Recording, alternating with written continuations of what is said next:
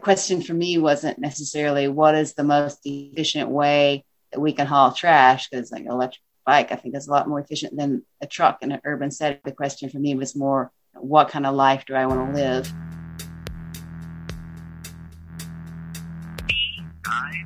We have somebody with Valley Bike Share over here in Western Massachusetts, the Connecticut River Valley, Shannon Bliven.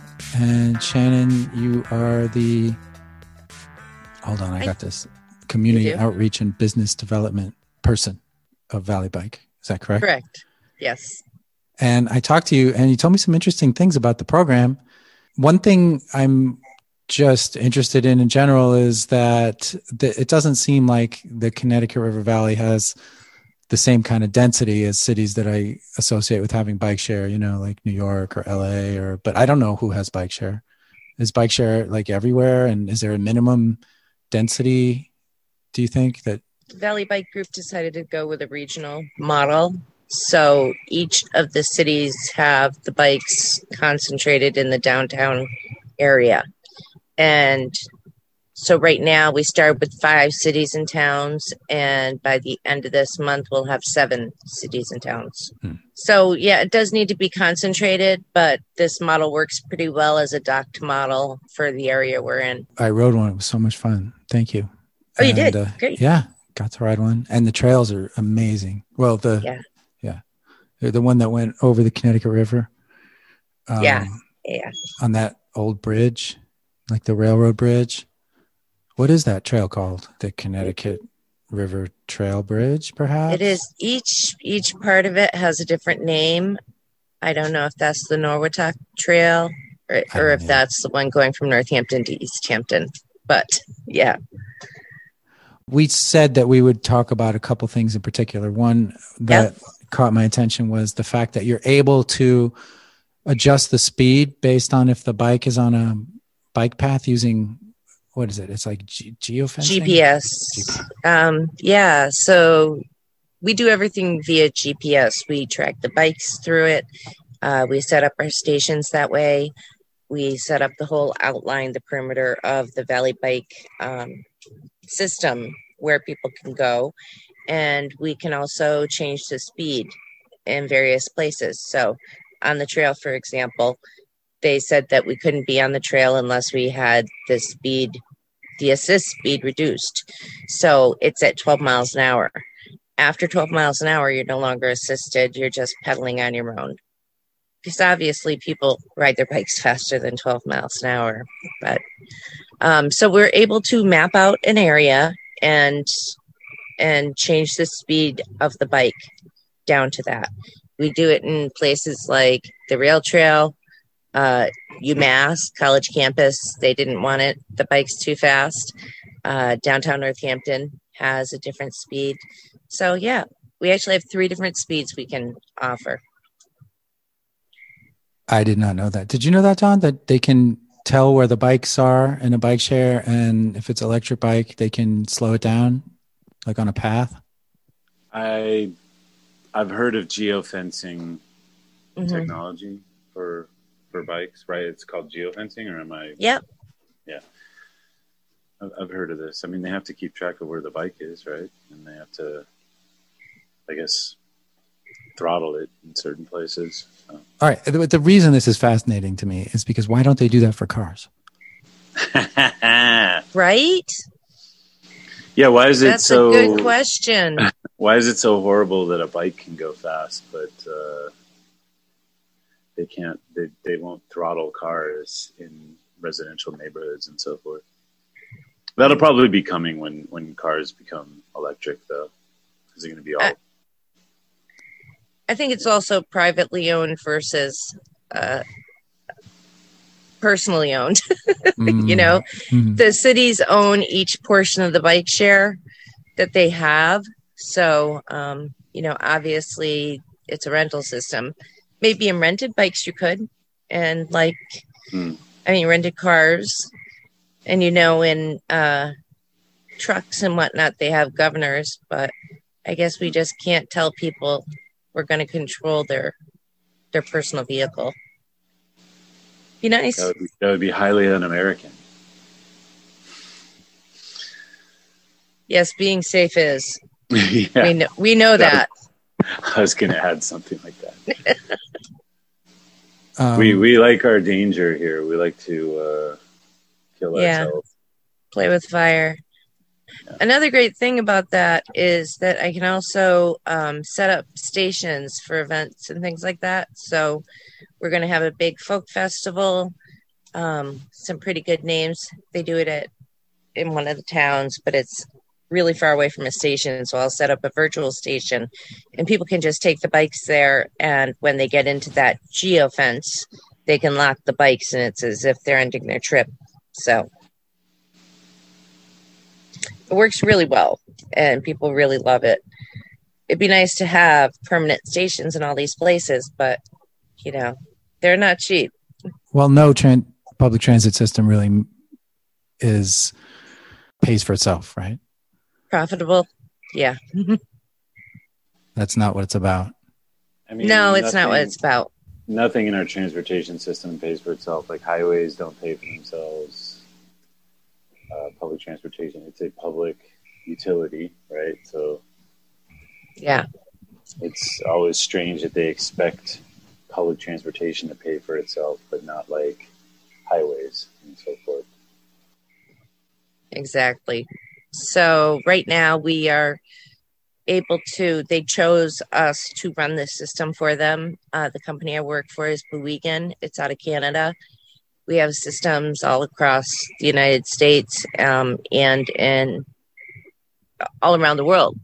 So it's still a very small player, but we're starting to gain some steam in a lot of nice cities. So we run the system. So we have a maintenance team, we have a redistribution team, we have me, and we're all paid by Bouygues. And what pays us is any sponsorship we get and any sales that we get. So obviously having a big system sponsor like City Bike or Blue Bikes or something like that would be really helpful. Because it's always pretty tight. It's always a juggle. If you can show that you're low income, you can get. We have a really great equity pass. It's called the Access Pass. It's funded through the Community Foundation in Western Mass. They're wonderful. And when the pandemic hit, they told us to go ahead and give it for free. So now we're able to give free annual passes to anybody that gets SNAP, which is our food stamp type program, Mass Health Standard, or Section 8 housing vouchers. And, you know, obviously we push it a little because we know people are on unemployment right now. A lot of people aren't able to get into maybe the same caliber job they had before the pandemic, or they're just not called back yet. So we do let other people do it. It's going really well. We have about, as of today, 150 people signed up, which may not sound like a lot, but, you know, even a lot of big cities aren't able to push their program that far and wide. We also do allow people who do not have a bank account to they have 60 days to mail us any overage that they have to our P.O. box so they can get a money order and just mail it in to us. Okay. Are they all kind of the same, like the electric bikes that are in bike share, like in different cities, or are there different specs? Do you know? It's just probably, I'm ambushing you with a question. You are. That's okay, though. I assume that they're all pretty much the same. They get their different ways, but they're all the electric assist. Right. Our bike is quite a bit chunkier than the Lime and the Jump bikes were, though. I wonder if the private versus the public bikes are any different. What's Don? Do you know what's happening with the private bikes? You mean the Jump bikes? Jump, Lime, like all those competitors. I guess Uber bought Jump and then they shut down Jump for some reason. And I mean, they wanted to give away 1,000 of those things when they contacted Midnight Riders, and we were trying to find a space that was big enough to hold that. That's your organization, Midnight Riders. Yeah. Are you guys It's not still? mine. It's everyone's. It's everyone in the whole world. Yeah. Do you know Ruthie Woodring of Pedal People, Shannon? We've met. Yeah. Is she going to be joining us? She's on the Zoom. I told her she could just hang out and not be called on, but here she is. Hey, Ruthie. I lied. Well, this seems to be a pretty informal meeting. Table with So thank you, Shannon. I think I'm gonna either talk to Ruthie live or play a recorded interview I did with her. So thank you for coming on, and I hope to talk to you more in the future. Thanks. It's been a pleasure. I'll see you Thank all you. later. Okay, cool. Take care. And Nice to meet you, Shannon. Nice to meet you too. so, Ruthie, you want to tell us what it is that you do again? Or I have this interview with you, but Sure. you're also live, so I'm thinking maybe we could talk to you. Yeah, we can. I'll just do it live. So I'm in Northampton, in Western Mass, and I'm part of a trash hauling business called Pedal People. It's a cooperative owned by 23 or 24 worker owners of us. So the city of Northampton doesn't pick up trash. It's all privatized. So in 2002, my friend Alex Jarrett and I started this business hauling people's trash on bicycles with bike trailers. So we have over 1,000 customers. We do curbside pickup of trash, recycling, compost, and basically we'll take anything people want to haul away. Furniture, we do moving jobs. Don, this is a group called Pedal People. Have you heard of them by any chance? I have not. They are in the Northampton area here in Western Mass. And They sound like great people, by the way. I would want to meet them. I would. Well, yeah. I mean, I went to their house today, and it's kind of like the LA Eco Village. I love how you're on the East Coast now, Nick, and you're getting tuned into the groups out there. This is going to be good. Yeah, it's going to be the sister city of Los Angeles. I visited Ruthie today at Pedal People HQ, which is a cooperative, they own it cooperatively. So they are combining house ownership with cooperative living, like Eco Village, kind of. That's awesome. Yeah, well, some of us, like Alex and I, we're the only pedal people that live in this house. There's a room where that all the pedal people live together and work together.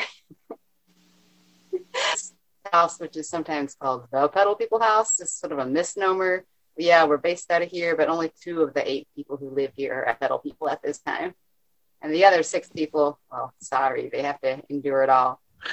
When people hear this, do they get it? How people on bikes can do the job of what's normally a gigantic truck and haul trash? Well, when we first started, we weren't sure if we could do it.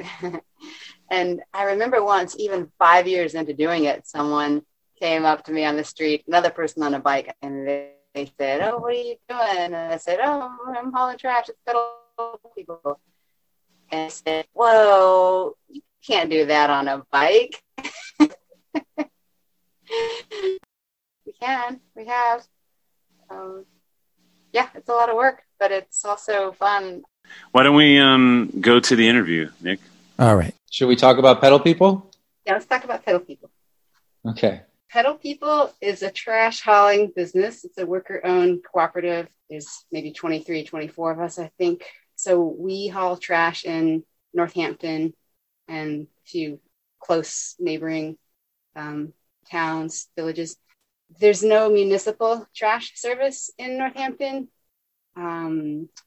So residents are paying a trucking company, or they're paying someone to come pick up their trash. So in 2002, my friend Alex Jarrett and I thought, well, maybe people will pay us instead of a trucking company to pick up their trash. So we do curbside pickups of trash, recycling, compost, lots of other things. So yeah, we've been doing it for 18, coming on 19 years. We have I don't know, over 1,000 customers. We're the biggest local hauler in Northampton now because the bigger waste hauling companies have bought out all the other local trucking companies. We also have a contract with the city where we empty the public trash cans downtown 7 days a week. We've been doing that since 2007. We do yard care with the electric mowers hauled on bike trailers and yard waste hauled away on bike trailers. We do general moving jobs, like we did a household move last week. Someone just, all their boxes, their furniture, whatever, we move by bike. Basically, someone will pay us to haul, we'll haul, as long as it's less than 300 pounds. It can be broken down to less than 300 pounds. So what kind of bikes and trailers do you have? So you can use any bike that has the gearing. So people use a touring bike. Most people use mountain bikes or hybrids. After 17 years in business, we decided to trial an electric bike. So we did end up buying one electric bike that can be checked out by ahead of time if someone wants to use that bike. Typically, if someone's doing a really far, difficult run or a whole lot of work one day, they might check out that bike. That was a difficult decision to come to decide to trial this. A lot of very different opinions within the collective about going in that direction. So yeah, any mountain bike. We use Bikes at Work trailers made in Ames, Iowa. And those trailers, they're 2-wheeled aluminum frame trailers that are rated for 300 pounds. Most of the trailers are about 8 feet long. And so we'll stack the bottom layer will be a row of 6 totes. We're using the 18-gallon Rubbermaid Roughneck right now.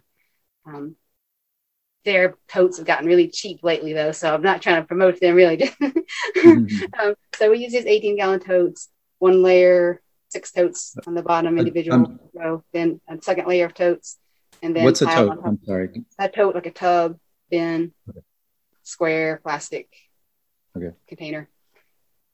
So we'll have 2 layers of totes. That's 12 totes, and then on top of that, we'll strap bags of trash. So in the end, the load will probably be 5.5 feet tall and 8 feet long and 2.5 feet wide, and weigh anywhere from 300 or 400 pounds.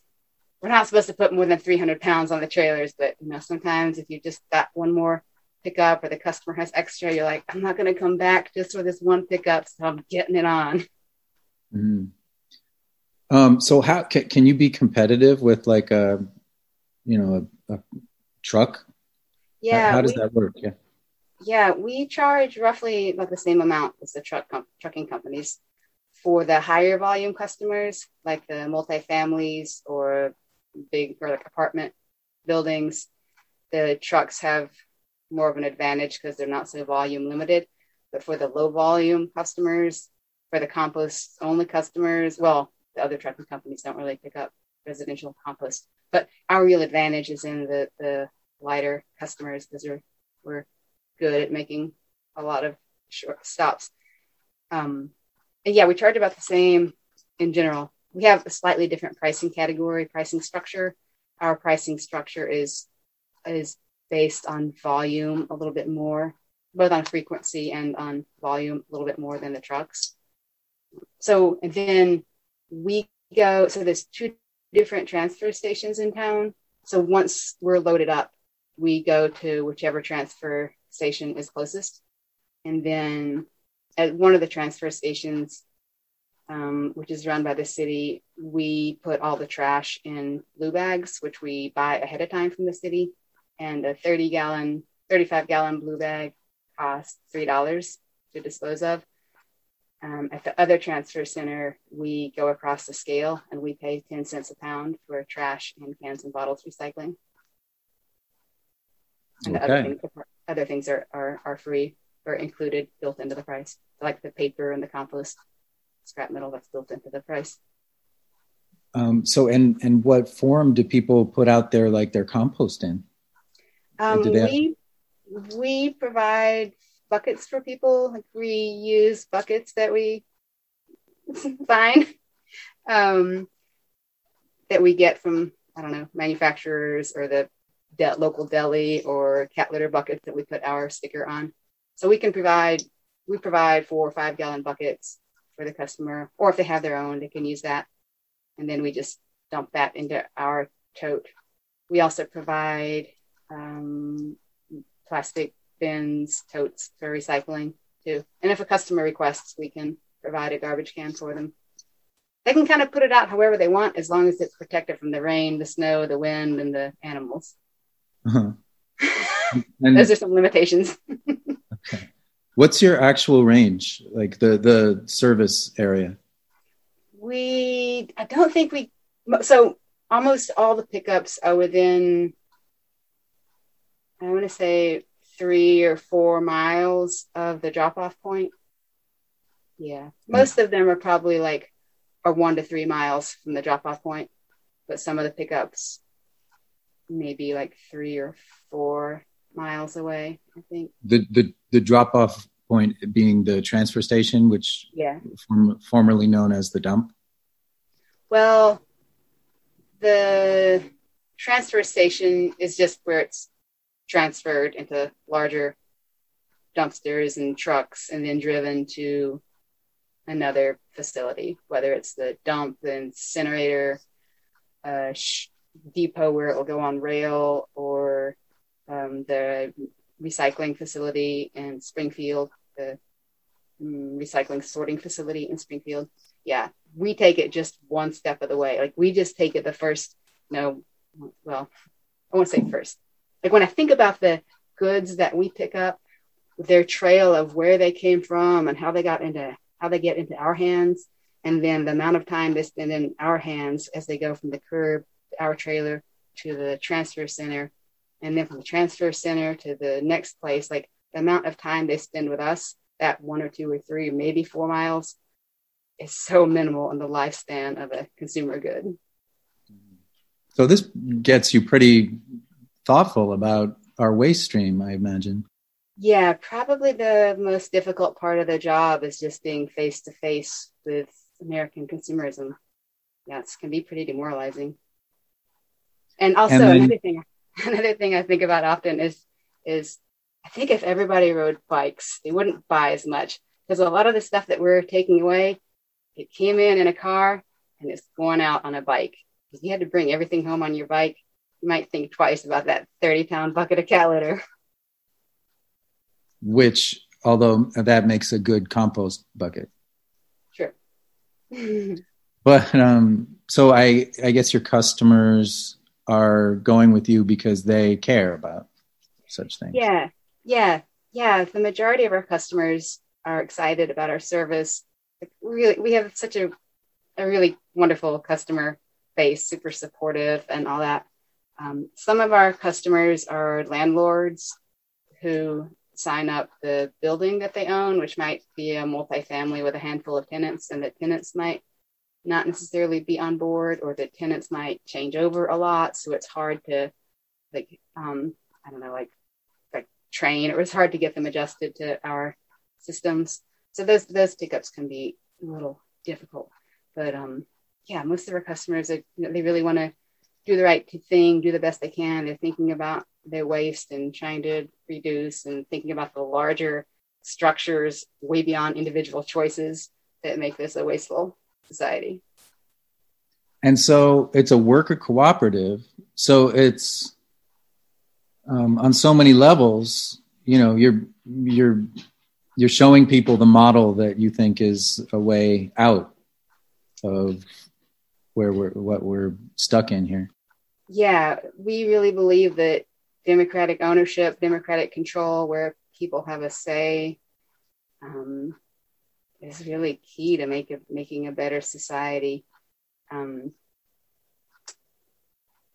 think that's one of the keys to the successes of Pedal People as well, because I feel like if there was a boss telling you to go ride your bike around in the snowstorm and pick up trash, that would get tedious, or I think a lot sooner. But if it's you making that own decision, then I think you're more more invested and more likely to enjoy the job.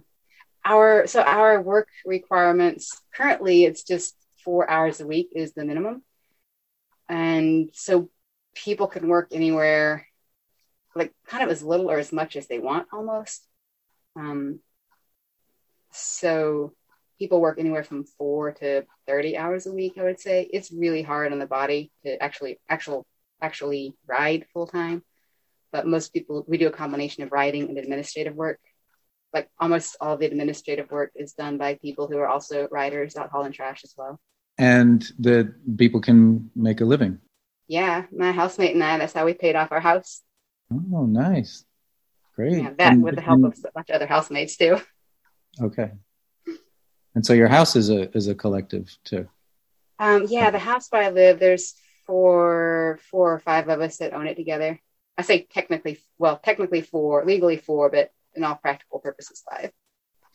Wow, you're doing great. Sounds like. Yeah.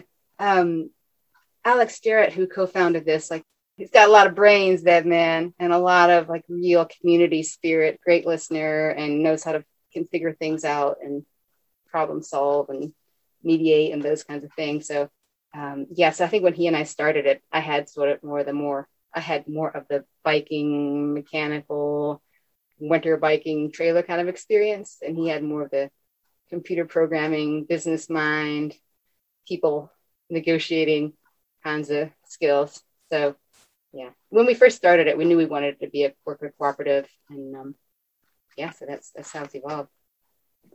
Well, maybe we'll talk to Alex sometime, and I know there's a lot of people we could talk to, but yeah, Alex is really busy right now. He's also our city councilor right now. That's cool. Yeah, it's really cool, but it leads to some funny conflicts of interest. Like when the city of Northampton, last year they're working on a plastics ban. No, I think they were trying to ban plastic takeout containers and make it all compostable. And Alex couldn't participate in that because of, if all this compost is curated, then somebody's going to have to haul it. So it makes it more likely that pedal people might be hired. Anyway, there's funny things like that happened with him being city councilor. Great, Ruthie. All right. And your radio show, you want to give us a plug for that? So it's called Out There. It airs every Tuesday from 3 until 4 on Valley Free Radio. Here in Florence, it's WXOJLP 103.3 FM, and it streams online at valleyfreeradio.org. And I also have archived editions of Out There at weatherbeard.com/out there. And so that show, I'm always traveling around town on my bike, meeting people. And so I interview people when I meet them. Things that come up, I'll record on the spot and then play those clips for my show. That's the way to do it. It's just like a slice of life. Perfect. And I should do some of my own rants too. Yeah, I can't wait to hear it. And so also Pedal People is it pedalpeople.org? Pedalpeople.coop. Right. COOP. And you're looking for haulers? Probably. We pretty much are on an ongoing basis. Yeah, our website is usually there's a application, job description and application on our website. All right, very good. Well, I'm looking for a job, so maybe I'll check it out. Check it out.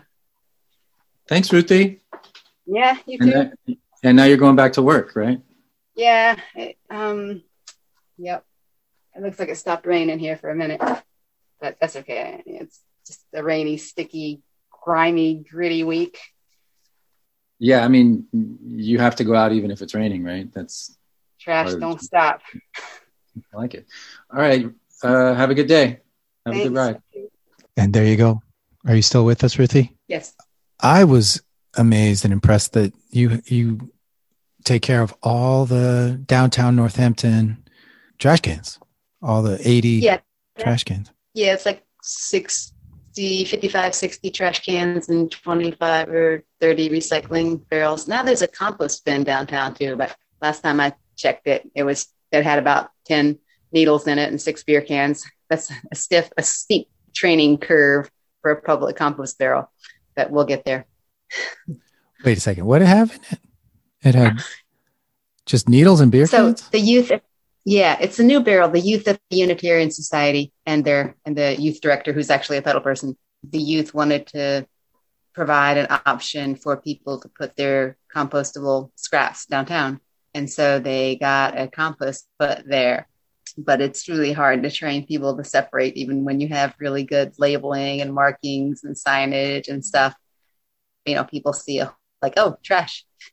So when I was emptying the downtown trash barrels last week, and I checked out that barrel to see if it needed the compost emptied out of it, all I saw in there was about 10 hypodermic needles with caps on and half a dozen beer cans. Huh. So if the caps are on, does that mean they were unused? No, they just put the caps back. Oh, well, that's orderly and neat. Well, so there is a sharp bin nearby. Use needles, but I guess the compost bin was a little convenient. I don't know how to feel about this. I mean, they did put them somewhere. Yeah, and they put the caps back on, so. Yeah. But you're so legitimate. I mean, you have one of your members as a city councilor. Is that what you call it? Yeah. It's been 2 years that he's city councilor. Yeah. I guess they call them alder people or something in other places. Or board representative. Yeah, or council member, council person.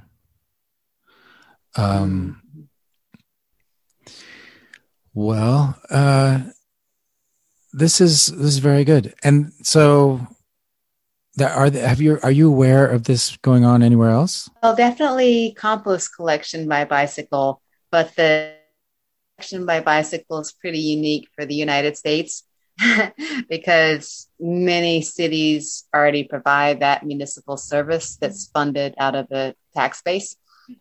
And for provide that service where it's privatized, then the other two factors that make it work here in Northampton is that we have somewhere to take the stuff. Like we have transfer centers, because most cities have a transfer center where you could bike stuff too. It's not like bikeable distance from a large density of the population. But we actually have two transfer centers that are like less than 2 miles or so, less than 3 miles from the 80% of the population or something like that. What was the other thing we have that makes I think there was one other thing. I forget what it was though. Anyway, we have the place to take stuff, and we have the density, and we also have like a population that values this kind of work. Right. Northampton's it's a college town. Yeah. They're very philosophical people. Well, and so we're going to work with you to do some bike stuff on your radio station, right? Because you're doing something in Trinidad, a bike project, and you're going to be away for a while. Yeah, I'll probably go back to Trinidad for the winter. So it's kind of a long story how I ended up there 2 or 3 winters ago. And then I got involved I ended up shipping a container load, like over 400 bicycles there last fall during COVID. And yeah, I'm hoping to go back to the farm community there that I'm connected with back in the winter. But I'll be back doing Pedal People next spring. Okay. Well, if it's a long story, maybe we'll just save it for another episode. Well, okay. Or do you want to? Probably best. Okay. Okay, I'll tell you, and you can decide. Okay. Yeah, tell us. Well, so I've been part of the couchsurfing.org network for a bunch of years. And a man from France contacted me on Couchsurfing back in 2018, I think, and said, hey, I'm coming to the United States with my 3 kids for a month, and wondered if we could stay with you all. I saw your profile on Couchsurfing. I'm really into bikes and human-powered transportation. I always had the dream to the United States on a rickshaw with my family. So maybe when we come, we can build a rickshaw and travel. And I said, I like this guy, right? Come on. So he and the 3 kids came. The kids were 8, 10, and 12, something like that. And they didn't speak any English, and I don't speak any French. But the dad spoke English. Yeah, the dad spoke both. Anyway, so they came, they stayed with me, and they stayed at the bike lab for like a week, and they built this rickshaw. It's hard to describe unless you see it. It's part rickshaw, part covered wagon, powered by the kids pedaling the bicycles. And it was filled with all their stuff. And the adult would lift up the handles like a rickshaw puller and guide it and walk or jog in front. Anyway, so, and the thing was all tied together with string, but super strong, super strong. He's got a special knotting system. Anyway, so then we spent like a week together traveling down to Connecticut. We'd go like 10 miles a day and stay wherever as far as we got. Anyway, so it was really great. And at the end of that, back to France, when they went back to France, he said, oh, by the way, in the winter, I'm going back to Martinique to finish building this bamboo sailboat I've been working on and sail through the Caribbean if you want to join me. And I was like, whoa, well, I'm not really like an ocean person, but I guess if you get chosen for the Mars mission, you go, right? And so anyway, so we had actually just finished paying off our house at that time. And I'm like, I'm going to the Caribbean. Wow. And I hadn't flown on an airplane for like years, mostly for environmental reasons, but whatever. Anyway, so I was like, all right, well, I'm gonna do this. And so I made plans to meet with him somewhere. We didn't know where he was going to be because he was still building this boat and he was trialing it, sailing from island to island, like from Martinique to, I don't know, like St. Lucia to Grenada or something like that. So I said to him, well, I'm going to get my plane ticket ahead of time. I'll just get the first half of my ticket to Trinidad. And then when the time gets closer and you know what island you're going to be on, then I'll get the second part. So I got my ticket to Trinidad. I found one night stay on couch surfing in Port of Spain in Trinidad. And I was hoping that the next day I would go figure out where Mika was. But anyway, as the days came leading up to my departure to go to Trinidad, I didn't hear from him and I didn't hear from him and I didn't hear from him. I was actually on the bus. I was on the Greyhound to Miami and I was like, I better come up with a plan. And so I signed up for this online work exchange network called Workaway and found this farm in Trinidad. And I saw their profile and I was like, I don't want to be on a boat alone in the ocean. I want to be on a farm and working on a farm and meeting people and all that. Anyway, so I ended up, I didn't hear from Mika for a while and I made plans to go to this farm. Finally heard from Mika. He was alone 8 days and nights on the ocean, blown off course on this homemade bamboo sailboat. Oh, wow. He finally washed up off the coast of Venezuela. But by that time, I had made plans to go to the farm. So I went to the farm. And I said, thank you so much for Mika for getting to this amazing place that I love. Yeah. Okay. So you're on the farm? That's incredible. That's amazing.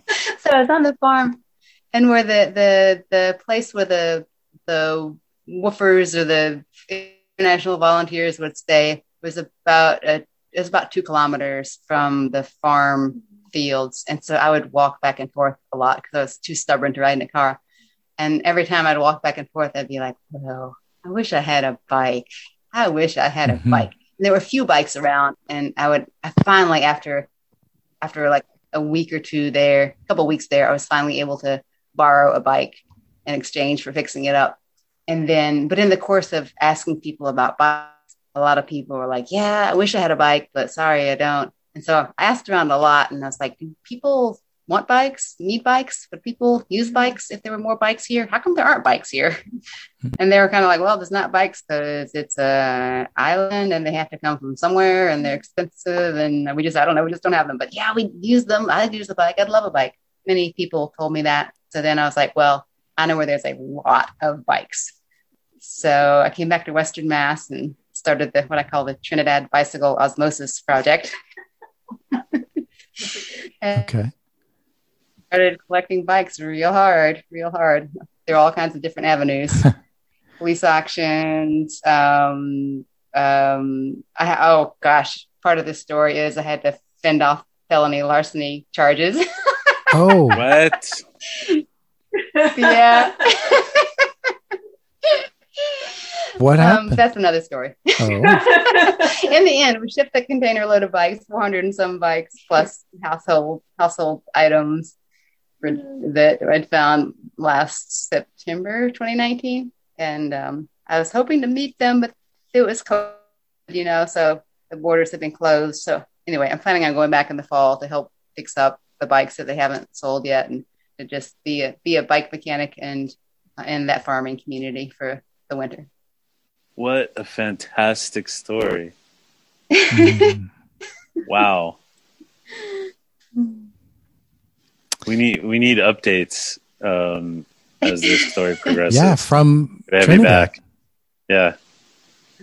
This is fantastic. I'm floored. Yeah, we need to talk to you from Trinidad. That would be great. Yeah. Well, last I heard from Mika, flying to become an astronaut and go to Mars. What? You can do that? Yeah, he sent me his. Well, I don't. Some people can, I guess. Some people can do anything. I'm currently on Workaway right now, planning my escape here. You're Really? what? I'm looking at Like, the where website, you- workaway.info. Yeah, it's awesome. I'm only looking it up right now just because you talked about it. I've never heard of this before. Yeah, it's a nice place to dream. Wow. So you can do that? You can just go anywhere in the world and volunteer on it's like woofing. Yeah. Woofing isn't in the Caribbean, so Workaway is sort of like the Caribbean woofing. Gotcha. But yeah, and like woofing is primarily farm work, but Workaways can be any type of work exchange. We're going to lose Don. Why are we losing me? Oh, because I'm going to leave on Workaway? Yeah. I have to figure out what to do with my cat, though. Is she coming with me?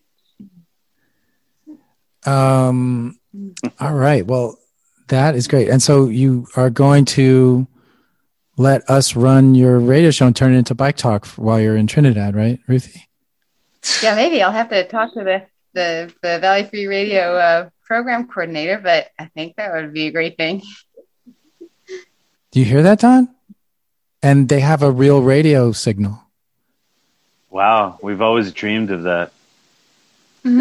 Low power. It goes like 15 miles away and a 15-mile radius, something like that. But all over the world on the internet. Yeah. All right. Well, and we're going to check it out at Florence Free Radio. It's called Valley Free Radio. Valley Free Radio. The whole valley, not Free just Radio. Florence. All right. Cool. Any other thoughts, Don or Ruthie or whoever's there? Sounds great. Good job. That's my friend Elvis visiting. Hey, Yay, bikes. it's nice to have extra people in the background. All right. Well, cool. I have a one more interview I was going to play with Quadrini. Have you heard of Quadrini, Ruthie? It's a electric bike maker. Oh yeah, yeah. They let us borrow. So the rickshaw lives in Northampton. You may see it someday.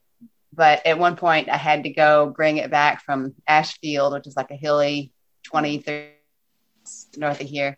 And so Bob from Quadrini, just for free, let me have a Quadrini electric bike to go up there and bring the rickshaw back. And I thought, now this is a good purpose for an electric bike. Mhm.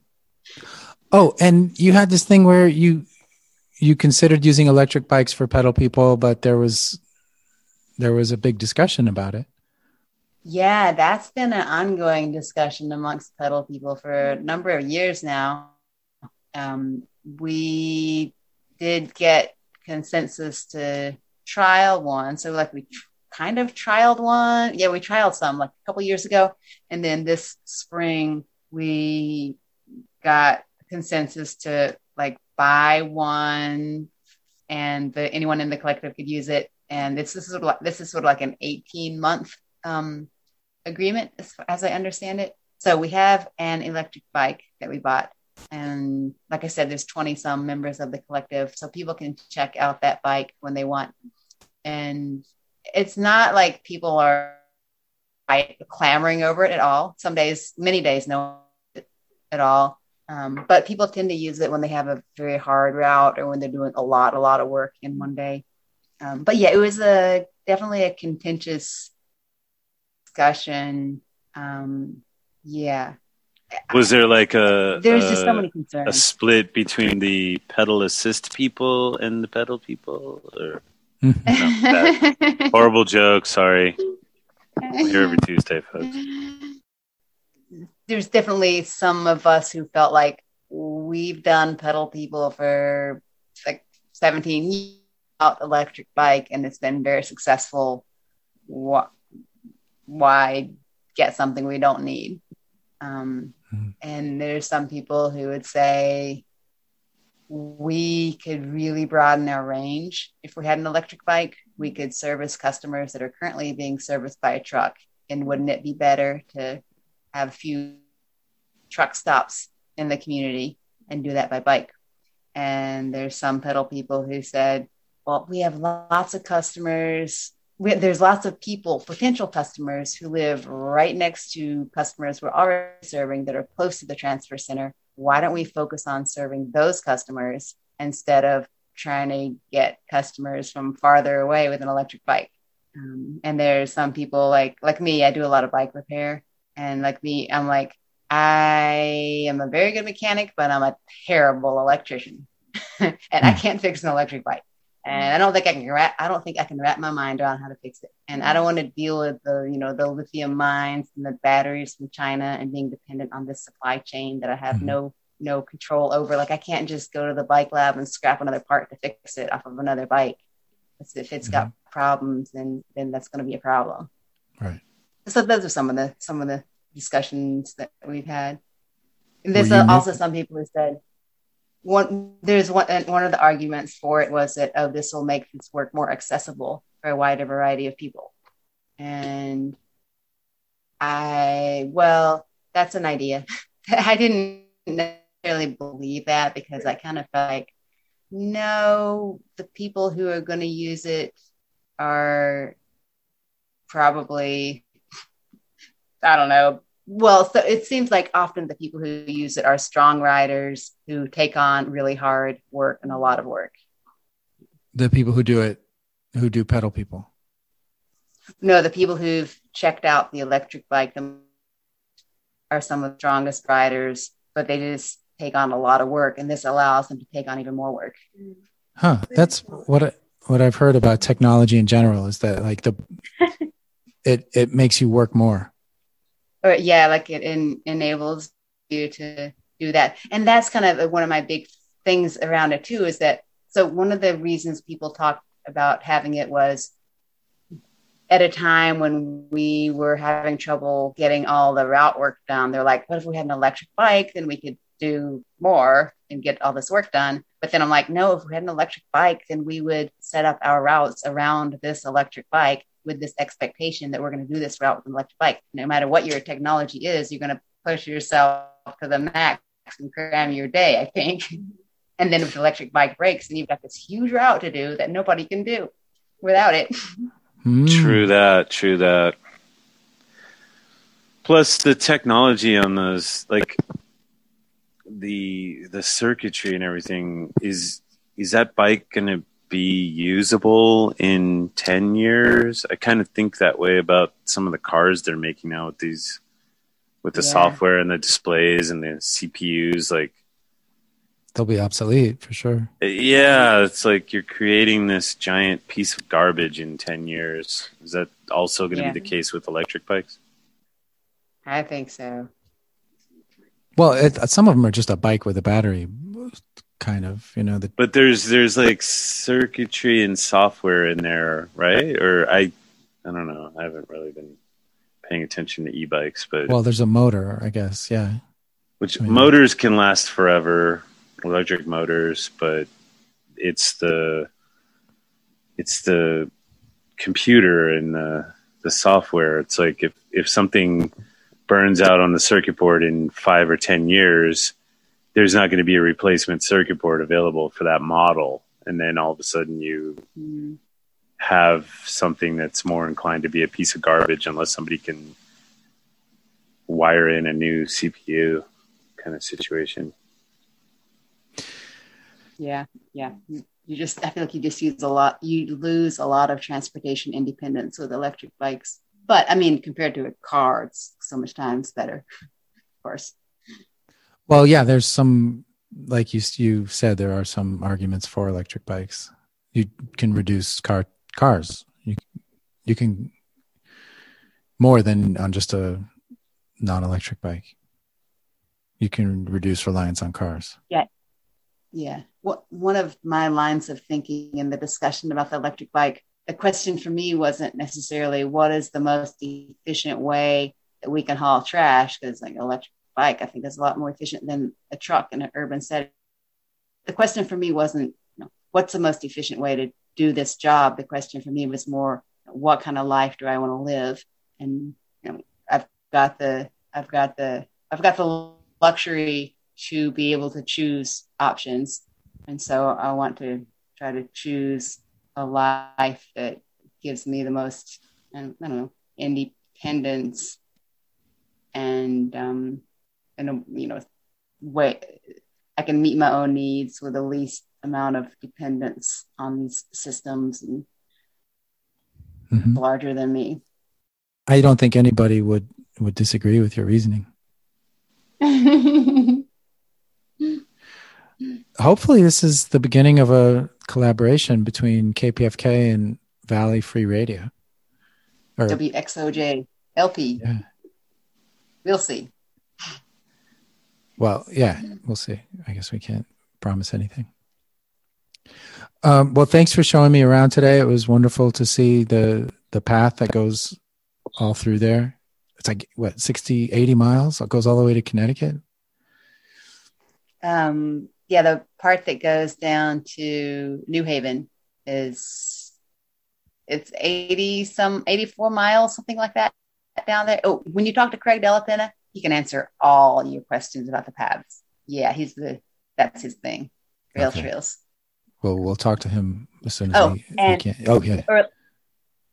Early in the show, you said something about the path that goes across the Connecticut River towards Hadley and Belchertown. That's the Norwottuck Rail Trail. And the part that goes southwest from downtown Northampton towards East Hampton and then goes to New Haven. It's called the Manhan Rail Trail typically, but also the Northampton New Haven Canal Greenway or something like that. Oh, it's so beautiful. Just all the trees and the shade and the river when you get to it. And then you go through farmland at certain points. It's amazing. Yeah. It's so cute. I don't know why everyone's not riding it. But we have it to ourselves. All of the people who ride it. All right. Well, thanks, Ruthie. Yeah, thank you. I rise in the morning and greet the day. Pull out the bike and I'm on my way. The transportation shows I care. Every turn of the pedal cleans the air. Greener than green, I'm saving the planet. Just like my friends Dale, Sean, Toby, and Janet. No greenhouse gas, a tiny carbon footprint up your ass. I'm on a motherfucking bike. I'm on a motherfucking bike.